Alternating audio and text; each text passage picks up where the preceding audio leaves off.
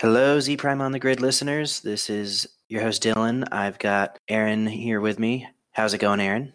It's going pretty well, Dylan. Just a few days from Thanksgiving, and I'm excited to eat until I pass out. We all are, I think.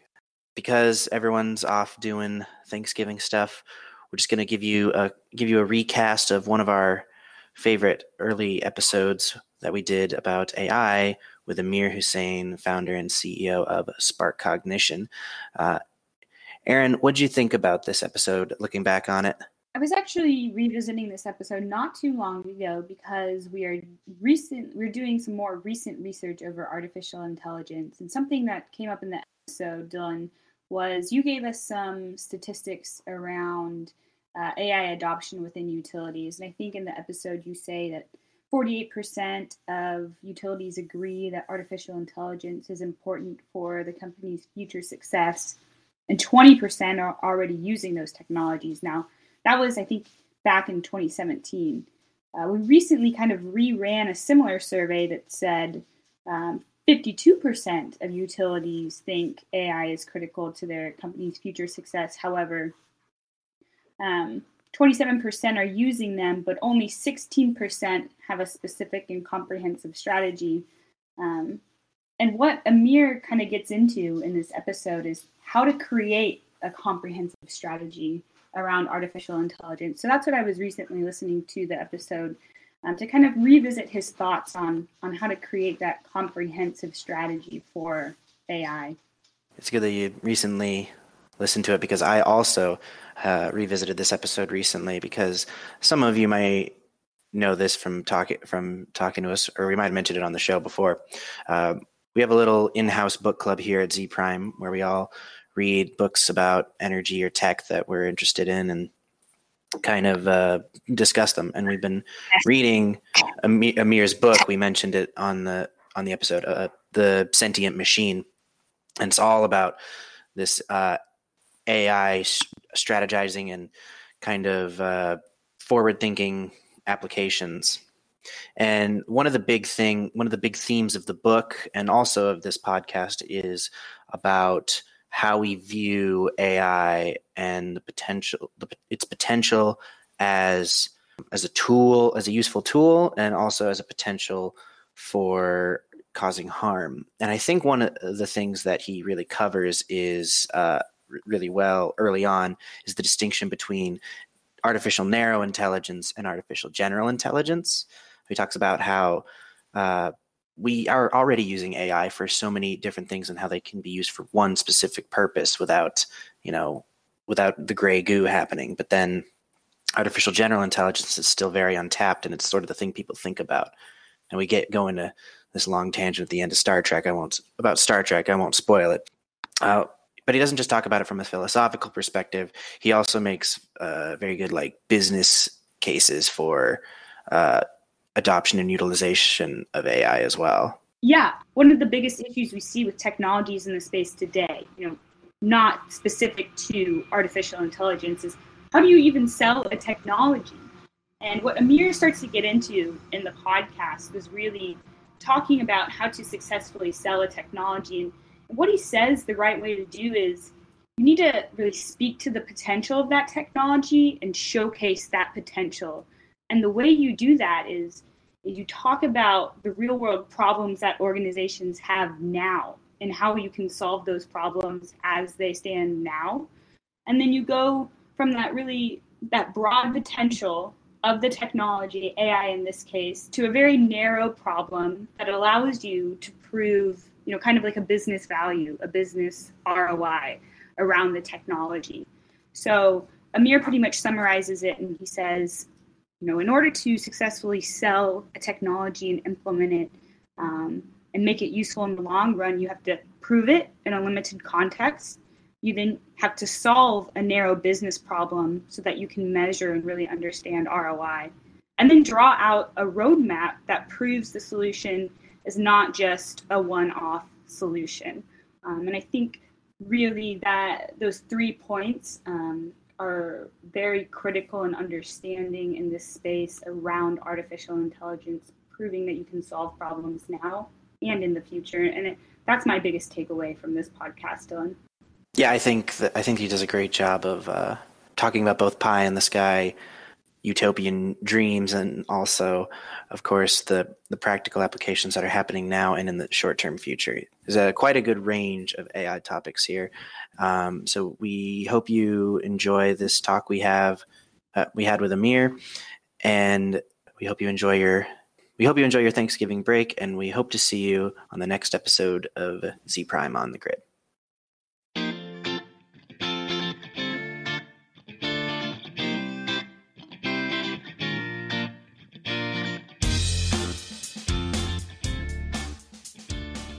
Hello, and welcome to Z Prime on the Grid, a show about issues concerning the energy industry.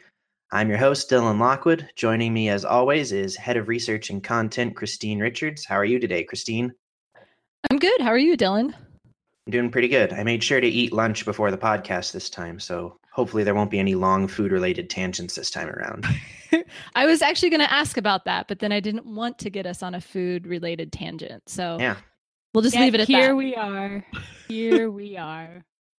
And that other voice you heard was research analyst Aaron Hardick. How are you? I'm doing well, Dylan. I'm actually in Dallas. That may be news to Christine because she doesn't really know where I am half the time. But I'm in Dallas right now. So if we hear not one bark, but two barks, that is my mom's puppy, Phil.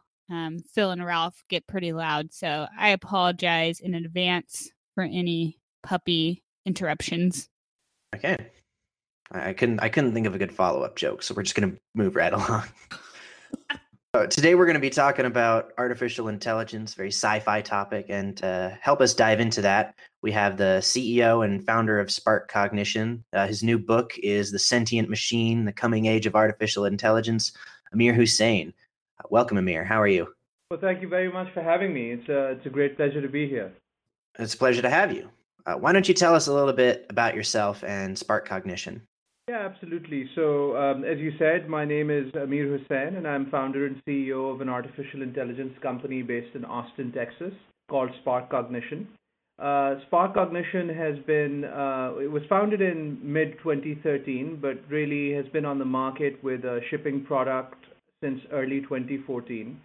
And initially, our focus was applying artificial intelligence to the energy and industrial markets.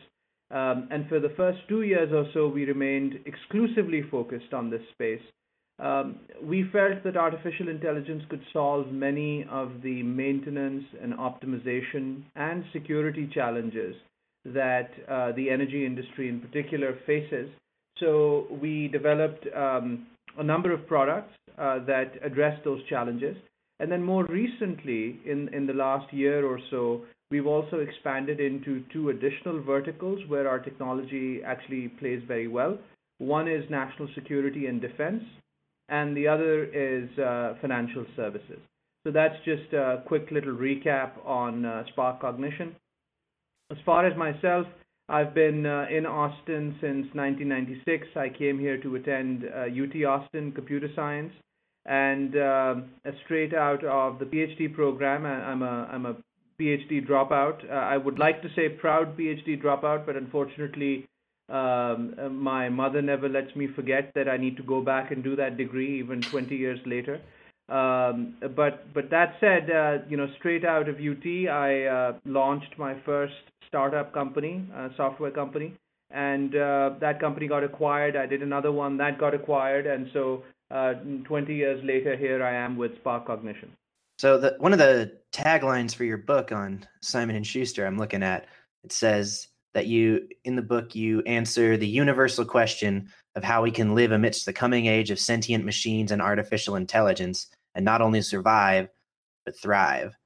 Now, sir, not only have I seen The Matrix, but I've also seen Terminator, The Day the Earth Stood Still, and WALL-E. So how would you explain to someone like me why the coming age of artificial intelligence is something that I should look forward to and not build a bunker for?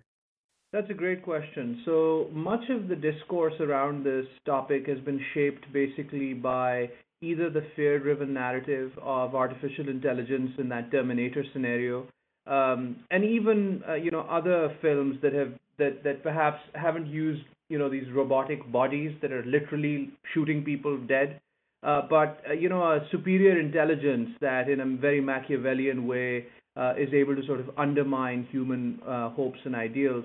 Um, so that's one. And then more recently, we've also seen another kind of narrative around economic displacement, right? That artificial intelligence will come and will take all our jobs away.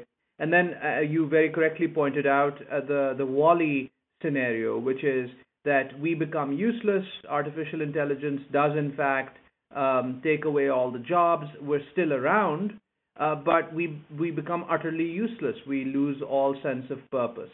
So my argument in this book, and it's really a question of perspectives. Of course, we don't really know when we will have artificial superintelligence or artificial general intelligence, human level intelligence, and we certainly don't know what a superior intelligence to our own will do decades hence. But nonetheless, this sort of philosophical framework that says that we can't really put the genie back in the bottle, that scientific innovation in many ways is inevitable. And in the past, in history, we find that when one person or a society uncovers some scientific finding, even if that because of a lack of communication speed in the ancient past wasn't immediately shared with another society on the other end of the globe, ultimately that other society also discovered the same concept. For example, I don't think there was one ancient man that was responsible for the discovery of fire. It was probably a discovery that happened at many places.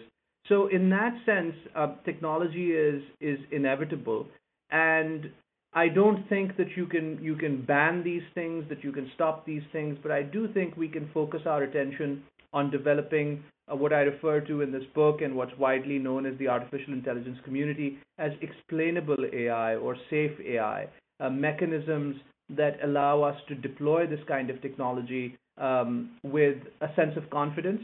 And do we have all of the answers today? No, we don't. But bans certainly aren't an answer. I think redoubling our efforts in developing this kind of safe technology, if there are answers, we'll find them there. Right. So when it comes to safety, it's not always just, so maybe the things we're building aren't going to go back into the past and kill John Connor, but they might be used to help people steal identities or take down an electric grid. That's something that not only is possible, it's something that's happening. So what about those concerns? So I feel that at this stage, I would like to define, just a couple of things here.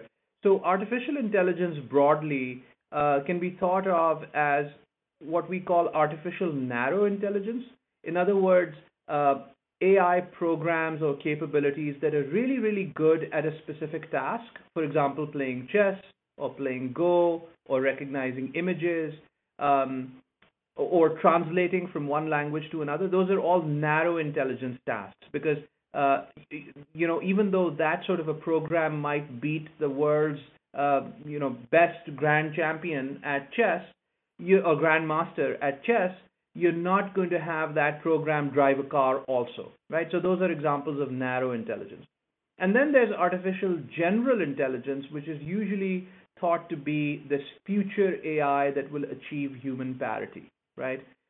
So today, we have artificial narrow intelligence capabilities. In certain areas, AI can outperform humans, but it isn't imbued with a sense of purpose.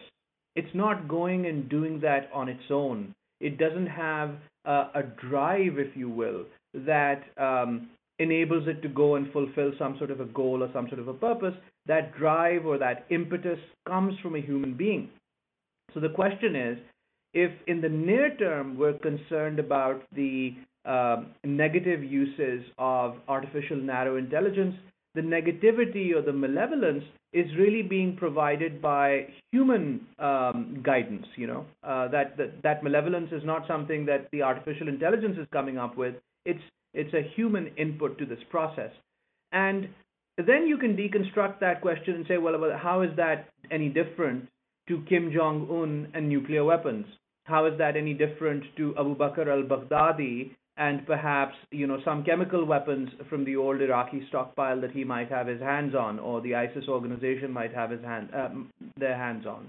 So there the question then becomes a broader question of what about human malevolence and technology, but that's a question that we have to deal with today, and what we have decided as a society is we won't put curbs on technology, we won't stop developing technology, we'll just try and police it as best as we can, and we'll try and lessen the motivations in society that would create the kind of malevolence that would abuse this technology. It's incredibly fascinating. I mean, when I think of AI, I think of the videos that come up on my Facebook newsfeed of these robots that have been built, out on the other side of the world. And I think I saw a video yesterday where there was like a press conference with this new AI robot, and she was answering the questions as if she was a human being. But what led you to say, all right, here's this technology, here's artificial intelligence, I'm going to apply it to an industry and just really take it into an industry and create efficiencies using this new technology? What really led you to do that? Yeah, so first of all, I've been fascinated with artificial intelligence since a very young age. I've actively been working in this field since I was a teenager. I published my first IEEE AI paper when I was, I wrote it when I was 15. It got published when I was 16. So I've been really focused in this area for a long time. From a commercial standpoint, the timing to actually, productize an AI product and go out and generate some business traction around it, that timing hasn't been great in yesteryear. But around 2012, end of 2012 and 2013, I saw that was going to change because data was becoming available. Sensors were being installed that were capturing all of this data. There were a lot of algorithmic challenges in the field of computer science, particularly with machine learning, that had been addressed, and learning had become far more efficient. The speed at which these computers were operating and the amount of intelligence that was available in the cloud with things like Amazon AWS and Microsoft Azure and cloud data centers like that, that made the kind of computational power that an AI researcher really needed to solve meaningful problems, it made that broadly available. So there was this underlying sort of technological and data availability scenario that was playing out. And then in general, a few years ago in particular, you'll remember that there was a lot of discussion around alternate energy. Oil prices had spiked, and just prior to that, there were books such as The End of Oil being, written, and what we would do when fossil fuels were no longer available. In the last few years, there's really been a revolution in the energy space, but that has happened only because we sort of reached a kind of economic precipice, with the kinds of prices and the underlying, I think, geopolitical tension that was associated with continued leverage of fossil fuels at the rate that we were using them as humanity in just a decade ago, in fact. So a lot of this idea around, well, now that the technology is there, now that the data is there, why wouldn't we go solve problems in an industry that where we can truly make a difference, and in fact solve problems for things like the efficiency of wind power generation, or the efficiency of solar arrays, or improving the safety in nuclear contexts. And we found that this technology had applications in all of these areas. We went out and we validated this with very large utilities where we had relationships based on prior engagements and friendships there. And very quickly we saw that our hypothesis was being validated, and then we sort of just doubled down. I would imagine that not everyone you have come to with this idea is completely receptive of it, right? Like, have you ever had someone look at you and just say, dude, you're crazy? That's been probably the most frequent thing that people have said to me over the years, many decades, and that doesn't even have anything to do with spark cognition, really. But yes, of course. In fact, I remember one of our first conversations with a very large partner. And the core of our technology is built around this concept of automated model building. The idea is that these algorithms, you can just expose them to data, and you don't have to actually explain to the algorithms what the data is about. I mean, is it coming from a pump? Is it coming from a turbine? Is it coming from something else? The algorithms kind of build models autonomously, and they're able to reason over those models and predict failure and predict what kind of failure. So when we were going out initially and explaining this concept to some of our large partners, they absolutely had that reaction because it just sounds so incredible.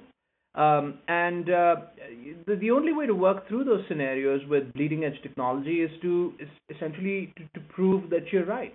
And now, luckily, we had enough of sort of a trust equation built up with some of these partners that we got that chance. They gave us some data to run these algorithms and, in fact, prove in reality that what we were suggesting would be the outcome. And we proved that this technology works. And that's how we got that chance. So, yeah, the initial reaction to a lot of AI capabilities is initial disbelief. And then when you start seeing the results, suddenly you shift into this, where else can I use it? And it sort of becomes, you move from skeptic to figuring out how to leverage it in other parts of your business. And luckily, we're at that stage now with a large number of our customers. A question I have is how do you go from that specific project or pilot project to really developing that full strategy? Something that I was at earlier this week, an event, it was called Cloud for Utilities, and we explored cloud technologies, and most of the utilities there had deployed one project, or a couple projects within the cloud, and we're having success. But there was that big question of, okay, well, we're having success, but how do we sort of build it into this cohesive strategy and something that will really serve our organization, well across a lot of different business units? What are you seeing in terms of the strategy around AI for utilities? I mean, how far along are they with kind of understanding how it could impact their whole organization? Well, I think there's a long way to go, not just for utilities, but for all types of companies. I mean, I refer to this century that we're living in at present as the AI century. This is a 100-year play. The transformation of society and migration from biological mind to synthetic mind is not something that will happen in 6 months. But at a practical level, obviously startups and companies need to pay the bills, and clients, customers need to realize value. So I think the balance there is to speak to the potential of the technology and to showcase that potential, just like the example that I was citing earlier, showing that you can cut a lot of costs by having models built autonomously and proving that works. But then also tying that back to real problems that they have now. And so if, for example, a particular kind of failure prediction is an issue because they don't have enough of a window of warning to actually do something reasonable about that forewarning, then, and if you feel you can solve that problem, then focus on that problem and solve it in the way that the utility or your client needs it to be solved. There are similar examples of very narrow, very focused, specific problems in oil and gas. And so you go from the broad potential of this technology all across the enterprise, all across the planet, to this really, really narrow problem that they have now, where it's not really about AI, it's just about having a better solution. And once you do that, you slowly, application at a time, start to build that trust. Now, where are we now? Look, a lot of these utilities are obviously very complex organizations. The largest of them, and in fact the largest utility in the US and the second largest utility in the US, are both customers of Spark Cognition. But these are organizations that have 100 plus sites, and they've got a lot of complex equipment worth hundreds of millions of dollars and billions of dollars sometimes at each one of these sites. So you've got to start somewhere, but then you've got to show that very rapidly you can start to migrate that capability to the other ancillary problems that are also causing them issues, but they don't currently have viable solutions. And that is, that is just the nature of selling new technology. You've got to prove it in a limited context. You've then got to solve a business problem that's a narrow business problem that they can measure ROI, they can see the value. And then you've got to draw out the roadmap that shows them that this is not just a one-off, it's something that can solve the next dozen problems for them as well. And if you do that well, then you get a real customer that's a real partner that's going to work with you. And we've been lucky enough to have many of those now. Christine, we talk a lot about, especially when we go to, MSGS, Municipal Smart Grid Summit, and RSGS, we survey the attendees there about certain technologies, and we ask them about AI and machine learning. And I think in the ones that we went to this year, there was a very low understanding of what AI and machine learning was. Would you say that's correct, Christine? I'm going to interrupt. I've got a couple data points right here. Now, this is actually from an infographic that we did last year about machine learning and IoT. But on the machine learning side, there's some interesting numbers. For one thing, 68% of respondents, and these were all kinds of utilities. They were IOUs, munis, co-ops. So we interviewed all these different types of utilities, and the data points we got were 68% of respondents believed that machine learning was an important technology trend. I understand that's only one part of AI, but it's a good starting point. But 68% believed it was an important technology trend. 48% said it's critical to my company's future success. So one of those attitudes where it's like, well, it's a good idea, but maybe not in my backyard. And then only 20% said they have a good understanding of what machine learning can do for them. And only 20% said they're already using those technologies. And I would hazard a guess that those 20%, those two sets of 20% have a big overlap. So I guess, is that consistent with what you guys are seeing at these events? And is that indicative of a need of education or some type of stubbornness? I think it's what Amir had talked about a little bit earlier around, artificial intelligence as this big picture idea. It could cover so many different things that a lot of times people have difficulty really grasping how it could apply to their organizations. Now, if you start bringing it in, around specific problems or issues that people are having, then they start to really, understand that it does have value and start to understand it in that specific application. So, I mean, I think it's a thing where people just they see the potential, and it's like, okay, well, how does it really apply to my organization, right? That's where I think people have a lot of issues.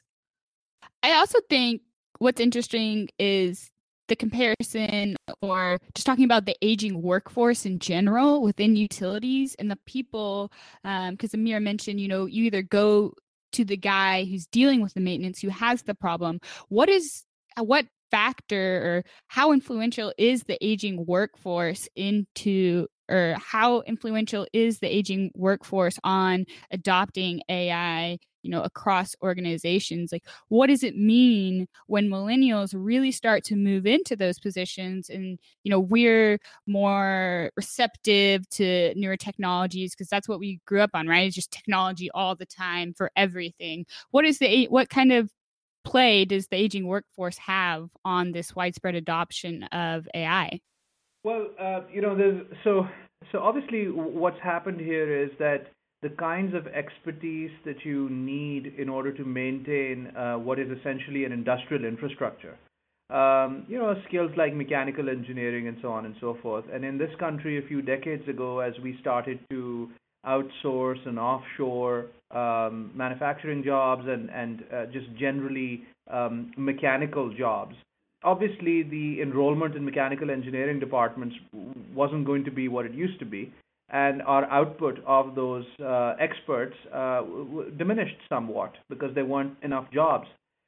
And now, as we look at sort of the last batch, the last large batch of these mechanical engineers, vibration analysts, maintenance experts, etc., now as they age and as they start to leave the workforce, you're going to certainly have a skills gap.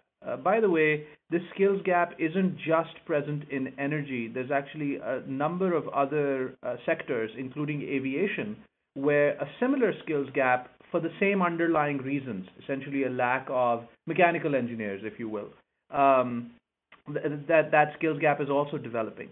So in all such organizations, there is the potential to leverage artificial intelligence to do two important things.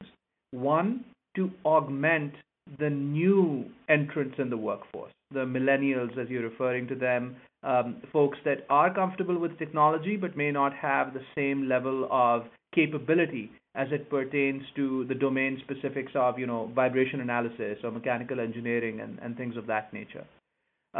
So there, for example, predictive systems can help identify underlying causes that it would take, a 25-year veteran of vibration analysis to uncover. So that's an example of augmentation, where the system can give you better clues than you could have acted on your own.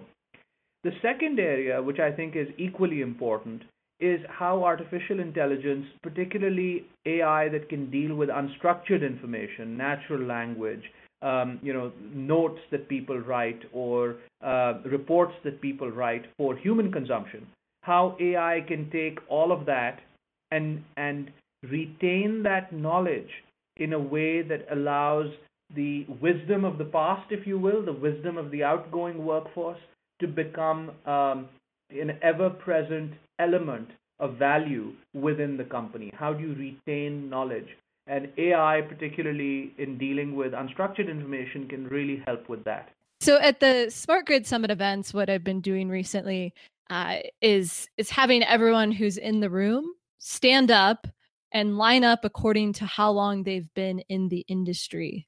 And it's fascinating to see the people spread out across the room, because there's usually a huge group of people right around the 20 to 25 year time frame of how long they've been in the industry, and it's usually skewed past that into the fact that a lot of the people there in the room have over 25 years of experience. We were at one event where the person who is the most experienced had actually been in the industry 55 years. So it is something that was very tangible as we were going to these events and asking people to do that. Just how how old the workforce is, and how a lot of these people who are in utilities are nearing that retirement age, or in an age where they'll probably scale back on the work that they do. What is exciting about those events, though, is to see the younger generations who are coming in, and I think, like Aaron said, they're very excited about new technologies, new ways of doing things. And as we've talked with utilities, a lot of them have said, hey, we've actually been able to implement some of these newer technologies and changes, just by having this younger workforce in place who's more open to these ideas and making that transformation happen. Yeah, Christine, we all know how much you love to try to make other people work whenever you have to work. But at the last event that we did that at, Smart Water Summit, which was just like a week and a half ago, when you had the people line up, I guess I was assuming that median time frame for the people standing in the middle of the room, I was thinking, these people are probably going to be from 8 to 12 years. But like you said, come to find out that median is really 16, 17 years.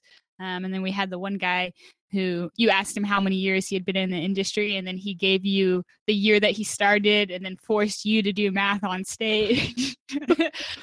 But it was just very eye-opening to see how old or how long a lot of these people have been in the industry. I think there's something that's funnily relatable between the idea of the the younger workforce and the idea of AI, and that's the idea of obsolescence. I mean, I remember back in 2010 when IBM debuted their Watson computer by having it beat Brad Rutter and what's the other guy's? Ken Jennings. Beat Brad Rutter and Ken Jennings at Jeopardy, but just crushed them. And one of them in their final Jeopardy answer wrote kind of jokingly, "I for one welcome our robot overlords." But that sort of thing comes to the notion of, can AI make humans useless? The Wall-E example. But you can kind of have the same idea of, does the younger workforce, their understanding of technology, kind of make these old notions and these old ways of doing things that these people have been doing for 50 or so years completely obsolete? I mean, and the answer is probably no. There are some things that there's no replacement for. There's some things you can learn in 40 years that you won't know coming out of the chute, no matter what kind of technology you've adopted. And that's why I think that the marriage of the old and the new, both in terms of people and in terms of technology, is kind of the way to have a more efficient, more functioning system than just scrapping things. Well, also, I think this begs the larger question of what do we mean by useless? And this is one of the topics that I also take up in the book, The Sentient Machine, which is that if you think about our sense of identity, humans, societies, we still call ourselves by the last names that refer to our ancient professions. Porter and Smith and Goldsmith and Farmer and so on.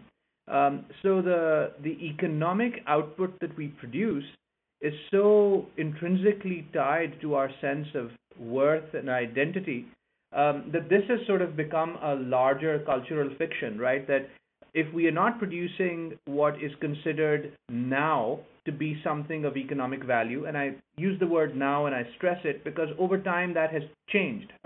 What is worth something, that has changed over time, over centuries. But within our current economic context, if we're not producing something of economic value, then we are useless. What does that mean? And obviously, as a government, as a society, we'll have to begin to address these questions. There are close to 3 million drivers of various different kinds of vehicles just in the US. There are 1.2 million traffic-related deaths globally. Autonomous cars and autonomous technologies are developing very quickly. You put these three facts together, the situation that comes out of this is that in order to save lives, we should use autonomous driving technologies, which are rapidly being developed. And when we do that, while on the one hand we will be saving a large number of lives, we will then, on the other hand, be jeopardizing the livelihood of 3 million people. And some of them will be the older members of the workforce. A 56-year-old truck driver that has had a wonderful career, has never had an accident, was always on time, and then is suddenly being told that, for safety or for economic reasons, we're moving to autonomous transport. But don't worry, you can go back to school and re-educate yourself as a bioengineer. Obviously, that's not going to happen. So society, governments at some stage need to step in and assist with this. There has to be somewhat of a renewed social contract that people their due, but that doesn't, jeopardize the onward march of technology. Getting quite philosophical here on Z Prime on the Grid. I think I read a lot of history books because I'm a history nerd. I like to look to the future, but also think about the past as we look to what's next. And I think it's always fascinating to see the types of jobs that existed, many decades ago. And, you think about things from, telephone operators to, people who were, typing up letters that needed to be sent out for different reasons. And, things are they're always changing. And I think this is we're in it right now, so we're experiencing it right now, and we have our frame of how we view the world. But I mean, this is nothing. It's nothing new that this change is going to happen and these things are going to take place. We're just the ones who are experiencing it right now. Amir, I have an important question for you. I've been informed that you are something of a Star Trek fan. So the first thing I have to ask is, do you prefer the original series or the Next Generation? I'm not even going to mention Voyager or Deep Space Nine. Well, of the two choices that you've given me, certainly TNG. I love TNG, and not that I don't like the original series, but that question that every Trekkie gets asked, who's your favorite captain?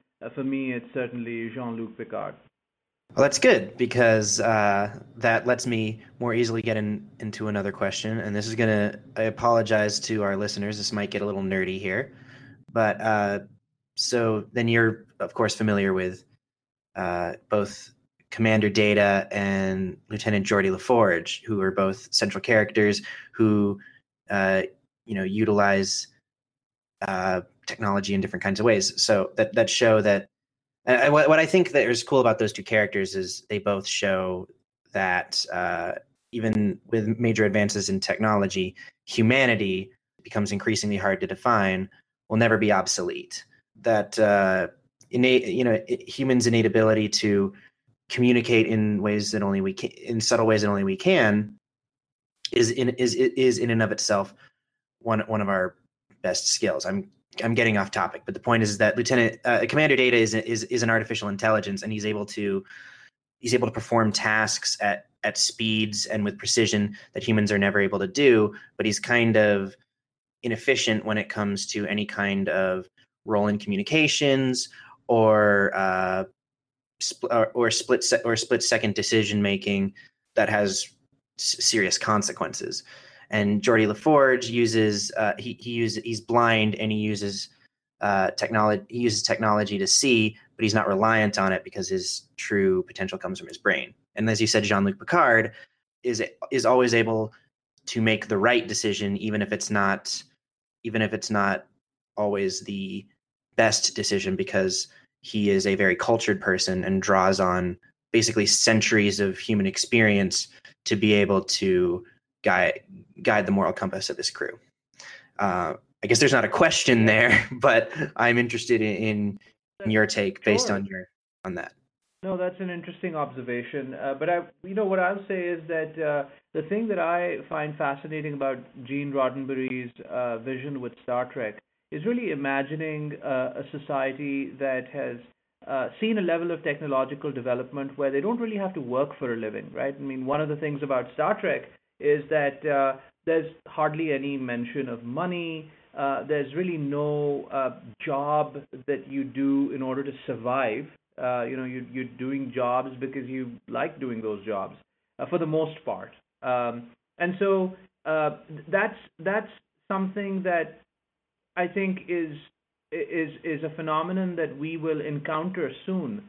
The level of technology that we have now, if organized properly, is capable of fulfilling many of our needs, most of our needs, and that economic excess, that economic reward that flows from advanced technology should be reaped by society. And one of the ways in which it can be reaped is to allow people to explore, to allow people to learn. And the greatest thing about Star Trek is that it is a society within which the thirst for knowledge, the exploration, education, those things are of intrinsic value.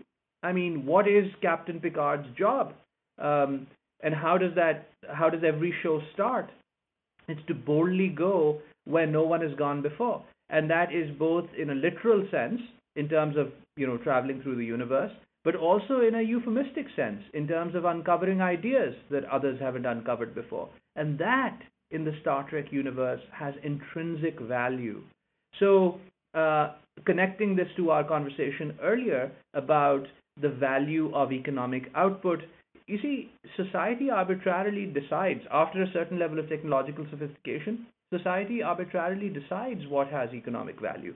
We decided a while back that aluminum was very hard to extract and therefore it was the most valuable metal. We then developed methodologies that allowed us to refine and extract aluminum at very inexpensive rates, and then it suddenly became the stuff that we throw away utensils made of aluminum, thinking nothing of it. But the Washington Monument is still capped with aluminum, which at the time of the construction of the Washington Monument, was considered more valuable than gold. So what has value changes over time.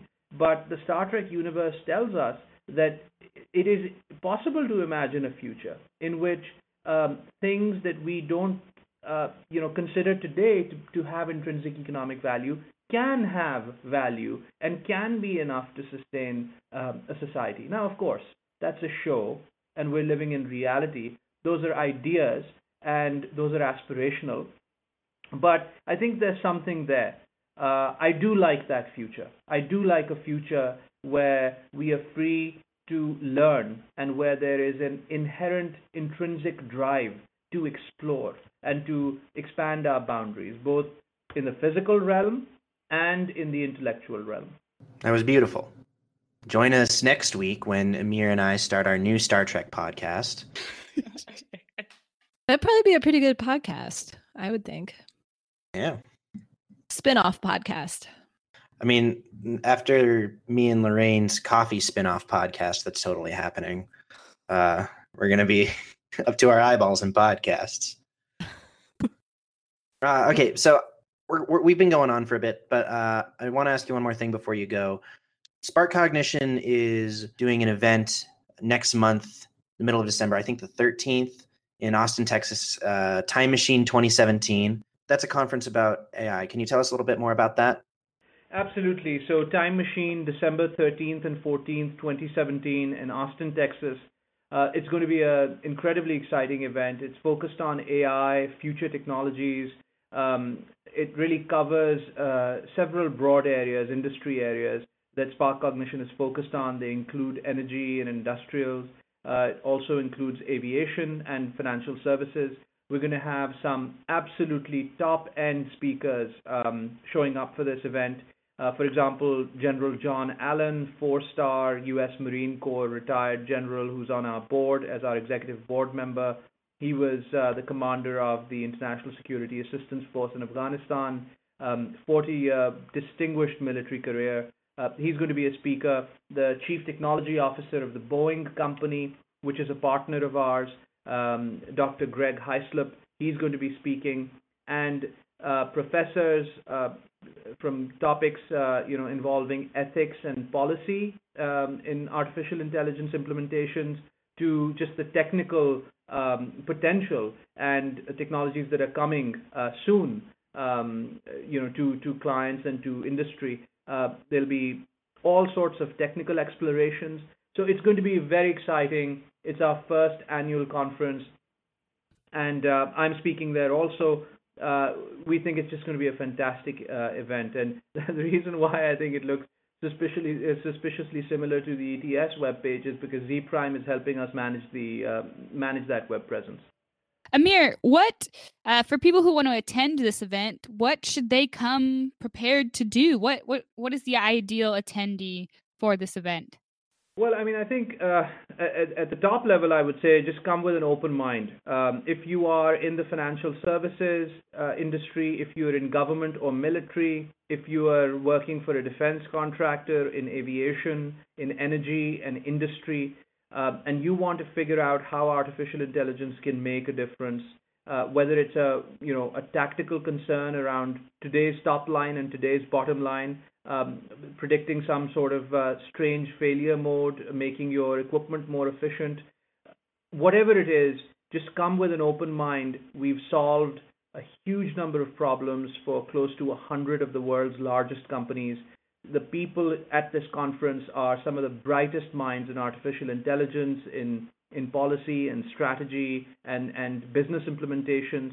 And I think you'll have an absolutely tremendous time. You'll learn a lot, and you'll network with people that really know their stuff. But we're going to make sure that Aaron attends. So you got to go, Absolutely. Aaron. Okay. For more information, or if you want to register for Time Machine 2017, go to timemachine.ai. It's a nice URL. You got .ai on an AI conference. We're going to leave it there. It's been a great conversation, but we've unfortunately reached the end of our time. I'd like to thank my co-hosts, Christine. Thank you. Thanks, Dylan. Looking forward to your Star Trek podcast. I'm excited. It's going to be great. We're going to break down Trouble with Tribbles on the next episode. Thank you, Aaron. Thanks, Dylan. I'm a little upset. I didn't really get to make fun of Christine today. I guess it's Friday afternoon, and I spent all week trying to make fun of her. So I'm sorry, podcast listeners, that I missed the boat on this one. I mean, you had the perfect opportunity, Aaron. We were sitting there talking about how long people had worked in the industry, and it was perfect opportunity for you, and you just blew it. I know. I thought about it. I really did, Christine. And you said it, and I was like, okay, this is it. This is the time. Christine just teed me up, and then I blew it. I just blew it. I'll make fun of Christine because during a meeting today, she was like, yeah, I really like to read sci-fi, but she hasn't read Philip K. Dick. She hasn't read any of the John Carter books. So she's like, I don't know, but man. Also, Christine was at a conference about cloud technologies, and she ate too much ice cream before she went on stage, and then her mouth was numb while she was trying to moderate a panel. So there's a tidbit, fit it in there. I'm easy to make fun of. I know. That's actually really funny. Well, Amir, thank you for coming on the podcast. It was great to have you. Well, thank you very much. It was my pleasure. Don't forget, if you want to check out Amir's book, it's called The Sentient Machine. I know it's on Simon & Schuster. I'm pretty sure it's also on Amazon, but it's wherever you can find books. Where I'm a millennial, so I don't know where that is. Well, millennials do read books. It's on Amazon and Barnes & Noble and everywhere else. Well, millennials do read books, but we read them on our devices. We're a device-driven people.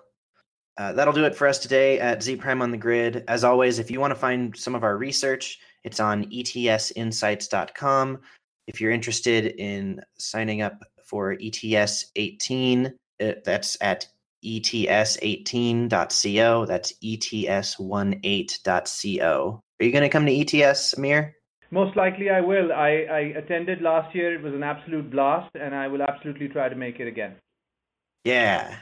Hope to see you there. My name is Dylan. Thank you for listening. We'll see you all next time.